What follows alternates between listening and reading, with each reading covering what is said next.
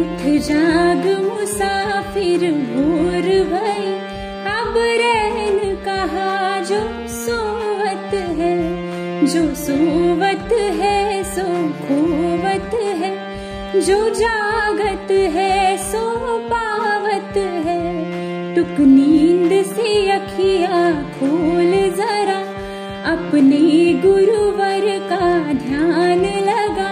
जब चिड़िया चुग गई खेत सभी, तब शीस पकड़ क्यों रोवत है। उठ जाग मुसाफिर भोर भई, अब रैन कहा जो सोवत है, अब रैन कहा जो सोवत है, अब रैन कहा जो सोवत है। गुड मॉर्निंग, बोलो सिया रामचंद्र की जय। हेलो दोस्तों, विद्या प्रभात सुबह सवेरे में मैं आरजे विजय शेजो आपका फिर से स्वागत करता हूं। मैं मेरे श्रोताओं को रामनवमी की हार्दिक बधाई देता हूं।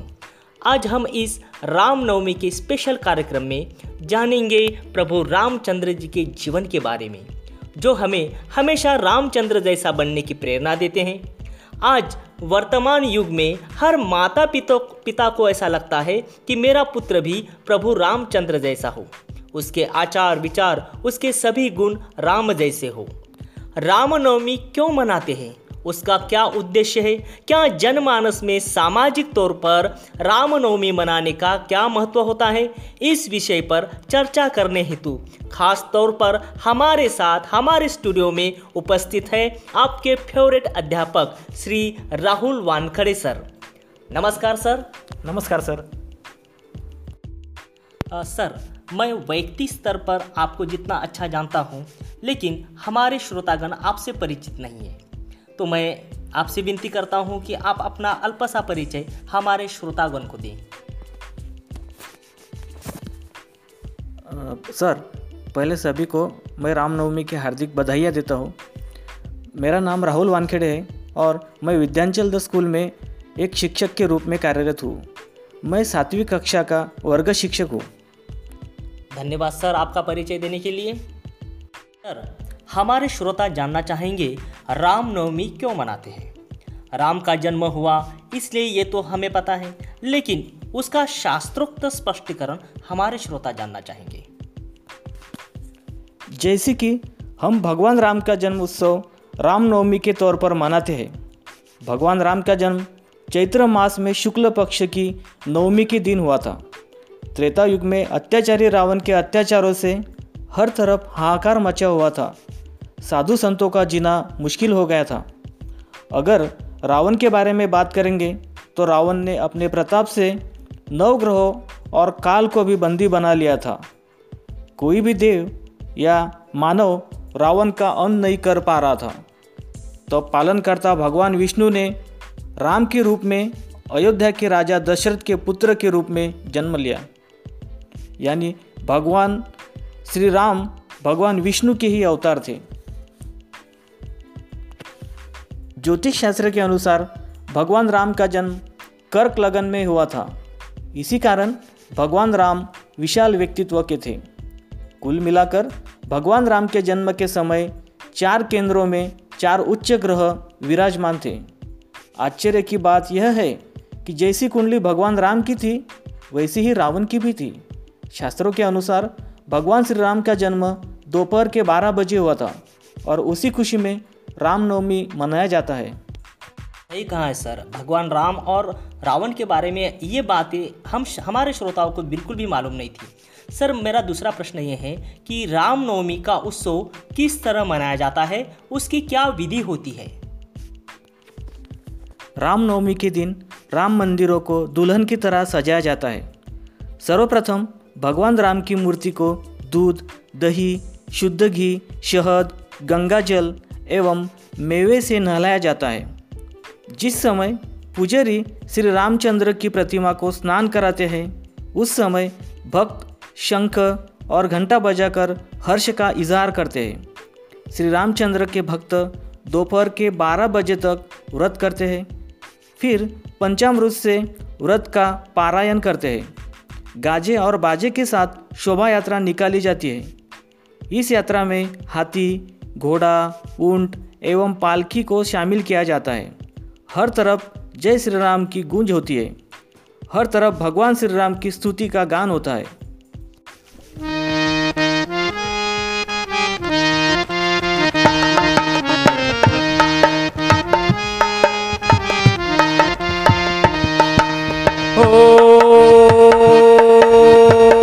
मंगल भवन मंगल हारी, द्रबहु सुदशरथ अजीर बिहारी। राम सिया राम जय जय राम। राम सिया राम जय जय राम।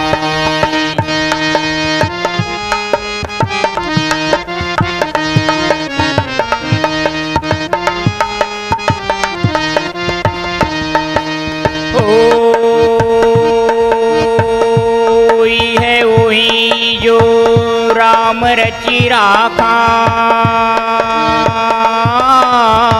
को करी तरक बढ़ावे साखा।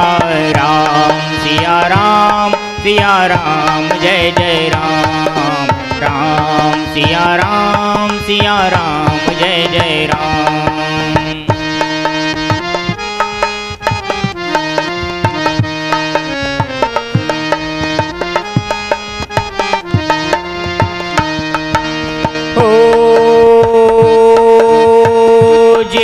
के जेहि पर सत्य स्नेहो, सोते ही मिलई न कछु संदेहो। राम सिया राम जय जय राम। राम सिया राम जय जय राम। राम सिया राम जय जय राम। आप सुन रहे हैं आपका favourite radio channel Vidya Prabhat सुबह सवेरे। वाह, इतनी सुंदर विधि होती है राम जी के पूजन की, ये तो बिल्कुल भी हमें पता नहीं था। सर, रामनवमी का महत्व क्या है, इसके बारे में हमारे श्रोता जानने को उत्सुक है। क्या इसके बारे में थोड़ा सा आप बताएंगे? ज़रूर सर। यह पर्व भारत में श्रद्धा और आस्था के साथ मनाया जाता है। रामनवमी के दिन ही चैत्र नवरात्र की समाप्ति भी हो जाती है। हिंदू धर्म शास्त्रों के अनुसार इस दिन भगवान श्री राम जी का जन्म हुआ था। अतः इस शुभ तिथि को भक्त लोग रामनवमी के रूप में मनाते हैं एवं पवित्र नदियों में स्नान करके पुण्य के भागीदार होते हैं। रामनवमी का त्यौहार हर साल मार्च अप्रैल महीने में मनाया जाता है, ये तो हमें पता है। लेकिन क्या आप हमारे श्रोताओं को बता सकते हैं कि रामनवमी का इतिहास क्या है? जी बिल्कुल, सभी श्रोताओं को यह बात पता होनी चाहिए, खास तौर पर जो भारत में रहते हैं, जो प्रभु राम के भक्त हैं। रामनवमी का त्यौहार पिछले कई हजार सालों से मनाया जा रहा है। रामनवमी का त्यौहार भगवान विष्णु के 7वें अवतार भगवान राम के जन्म दिवस के रूप में मनाया जाता है। महाकाव्य रामायण के अनुसार अयोध्या के राजा दशरथ की 3 पत्नियां थीं, लेकिन बहुत समय तक कोई भी रानी राजा दशरथ को संतान का सुख नहीं दे पाई थी, जिससे राजा दशरथ बहुत परेशान थे। पुत्र प्राप्ति के लिए राजा दशरथ को ऋषि वशिष्ठ ने पुत्रेष्टि यज्ञ कराने का विचार दिया। इसके पश्चात राजा दशरथ ने श्रृंगी ऋषि से यज्ञ कराया। यज्ञ समाप्ति के बाद महर्षि ने दशरथ की तीनों पत्नियों को एक एक कटोरी खीर खाने को दी। खीर खाने के कुछ महीनों बाद तीनों रानियां गर्भवती हो गई। ठीक 9 महीने बाद राजा दशरथ की सबसे बड़ी रानी कौशल्या ने राम को, जो भगवान विष्णु के 7वें अवतार थे, कैकेयी ने भरत को और सुमित्रा ने जुड़वा बच्चों लक्ष्मण और शत्रुघ्न को जन्म दिया। भगवान राम का जन्म धरती पर दुष्ट प्राणियों को खत्म करने के लिए हुआ था। अच्छा सर, मैंने सुना है कि नवरात्र का व्रत लोग रखते हैं, उसका क्या लाभ होता है? पुराणों के अनुसार प्रभु श्री राम का जन्म मध्यकाल में हुआ था।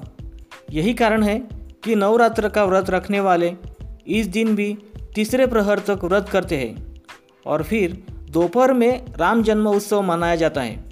ऐसी मान्यता है कि इस व्रत के रखने से उपवासक की सभी मनोकामनाएं पूर्ण होती है और उसे मनोवांछित फल की प्राप्ति होती है। चर्चा इसी तरह जारी रहेंगी। लेते हैं छोटा सा ब्रेक। आप सुन रहे हैं आपका favourite radio channel Vidya Prabhat सुबह सवेरे।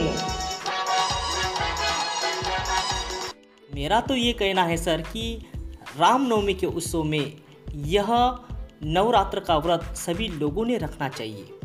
सर, हम हमेशा पुराणों में राम सेतु का उल्लेख सुनते आ रहे हैं। हमारे श्रोता जरूर जानना चाहेंगे कि ये राम सेतु क्या है। बिल्कुल सही सर, बहुत लोग नहीं जानते क्योंकि ये प्रश्न राम से जुड़ा है और आप सभी को मालूम है कि प्रभु श्री राम का जीवन काल एवं पराक्रम महर्षि वाल्मीकि द्वारा रचित संस्कृत महाकाव्य रामायण के रूप में वर्णित हुआ है।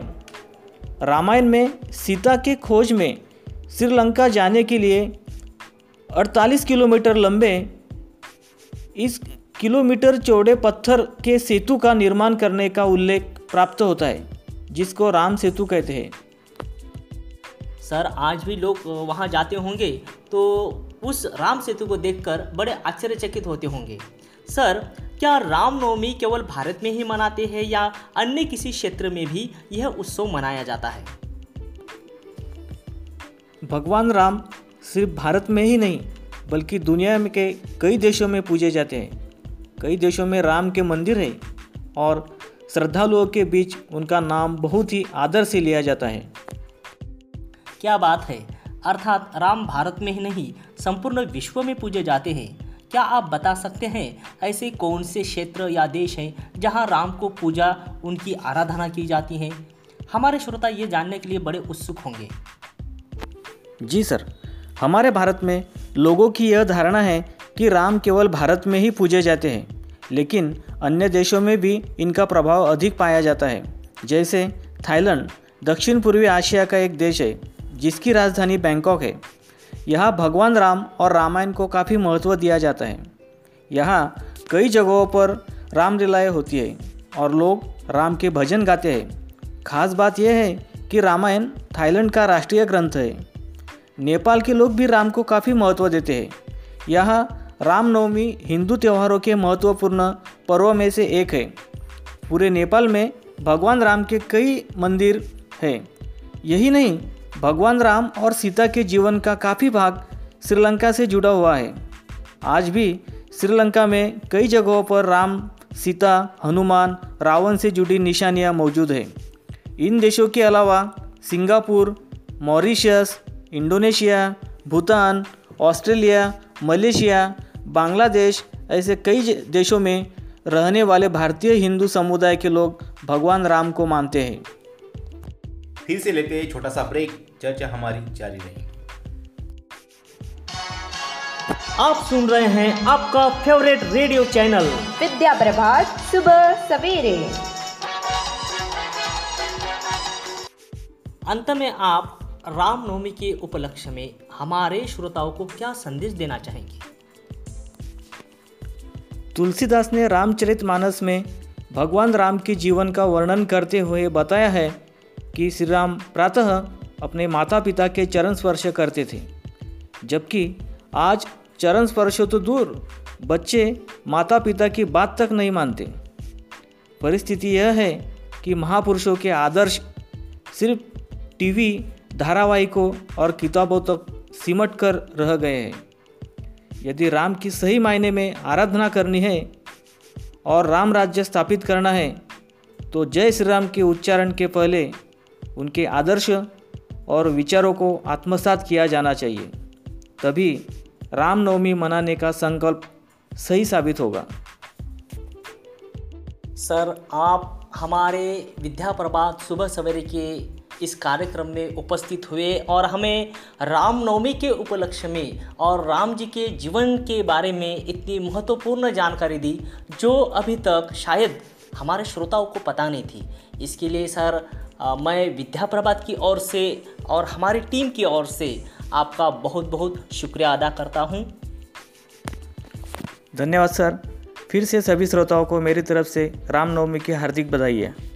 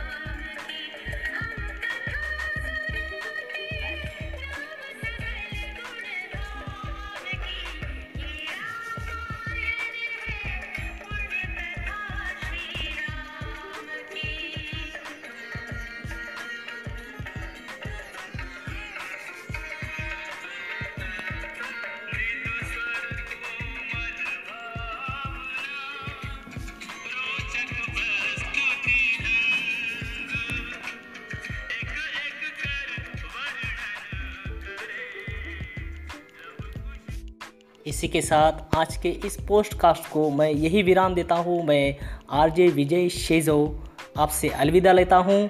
नमस्कार, सुप्रभात।